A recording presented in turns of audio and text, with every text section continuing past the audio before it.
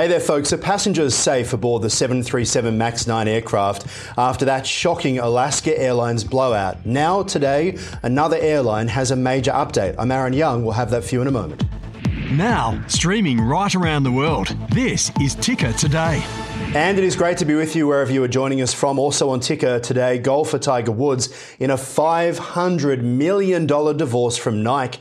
The question is, will that divorce get messy? Plus, it is Taiwan's election this weekend. What are the implications for the region if the opposition party should win? But first, and we start the year with Ticker Hotshots. Veronica Dudo is in New York for us. Veronica, always great to see you. Now, Boeing was hoping for a better 2024, but just days in, it's actually looking to be a disaster for the aircraft maker. The investigation into the missing door plug from an Alaska Airlines 737 MAX could have major implications. I know you travel a fair bit. This is pretty frightening.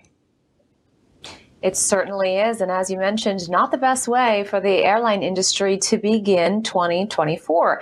So it's a horrifying incident, especially when we're looking at that image of the door that looks, blown in.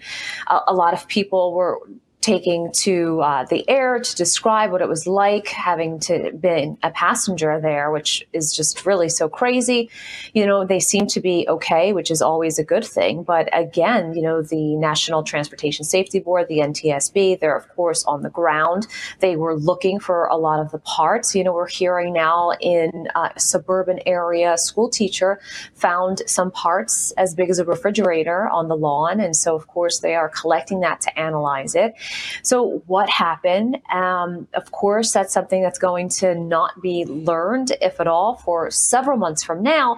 But also, what are the implications moving forward? We're hearing that the Boeing 737 MAX that's already being grounded, and a lot of safety measures and inspections are now starting to begin. So it just seems like really a nightmare that this will have a ripple effect with a lot of different hubs across the United States, and just really making a headache for the start of the new year. Yeah, very much so. I think one of the interesting things that's just come out from United Airlines is that they have said that the grounded aircraft of the Boeing 737 MAX 9 that they own, about 5 of them they've gone through, and they have now found loose bolts in some of these aircraft. There have been concerns about whether or not this was a problem for Alaska Airlines. We saw that rather frightening report over the past few days that, in fact, Alaska had told its pilots not to fly over the ocean because of concerns. So to say Hawaii, because of concerns about depressurization, the light in the cockpit had gone off 2 or 3 times in previous flights.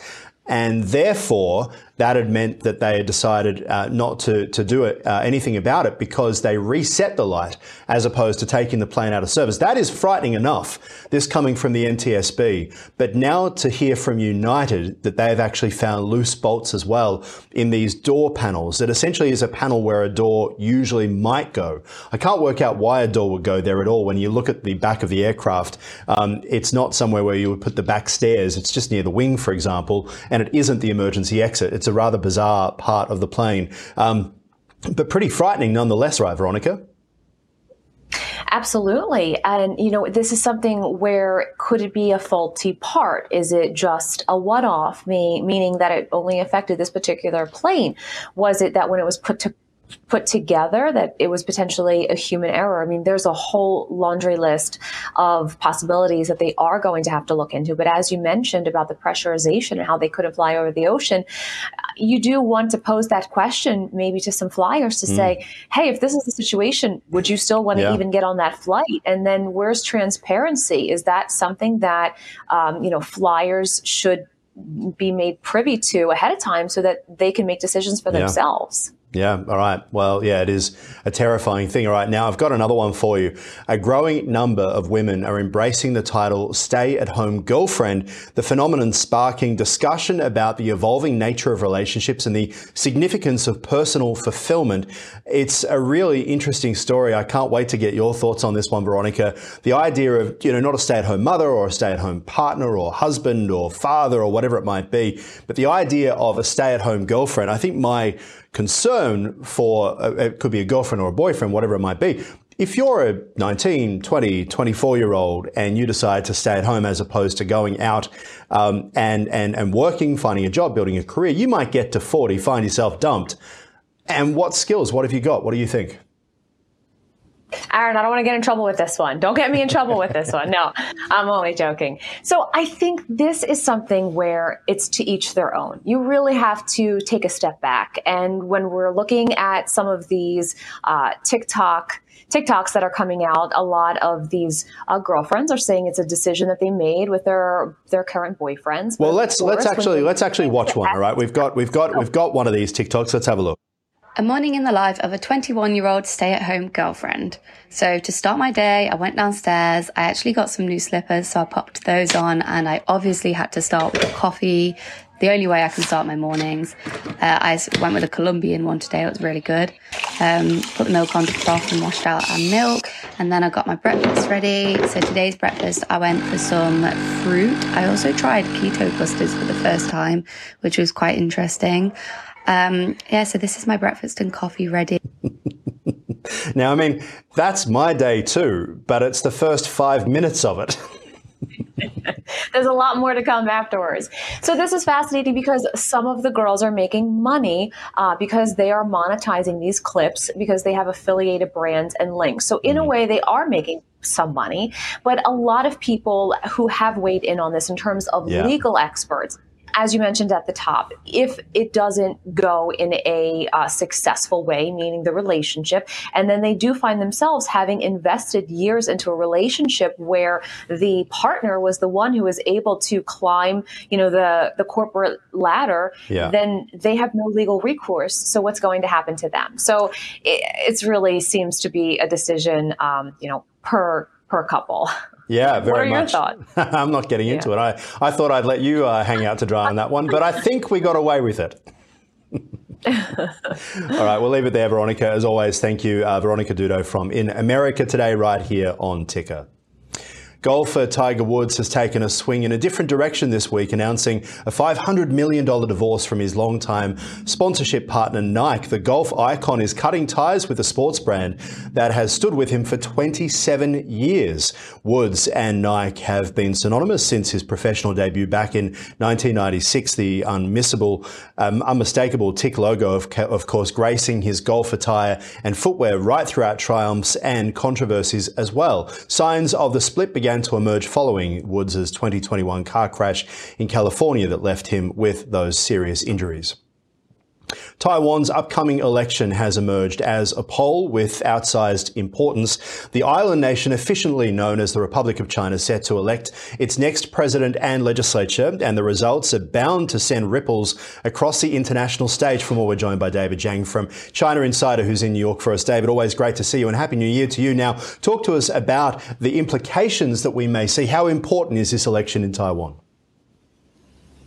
It is ultimately a choice between a more pro-mainland side candidate versus a more pro-independent or versus that trend candidate in the DPP, whereas KMT is more seen as traditionally embracing the mainland. So many people are seeing the 2024 election as one of a continuation or not current policy, which is moving Taiwan as a whole, in my view, towards that changing or maintaining status quo. So what I'm basically trying to say is that this election could indicate what China wants with Taiwan in the next 5 years or so, potentially a military invasion, potentially some sort of a more softer approach. But in the end, I think it's an indication what the will of Taiwan is under this democratic system. And I think that that's what we're going to see here. The choice will indicate which side is more towards the will of the people.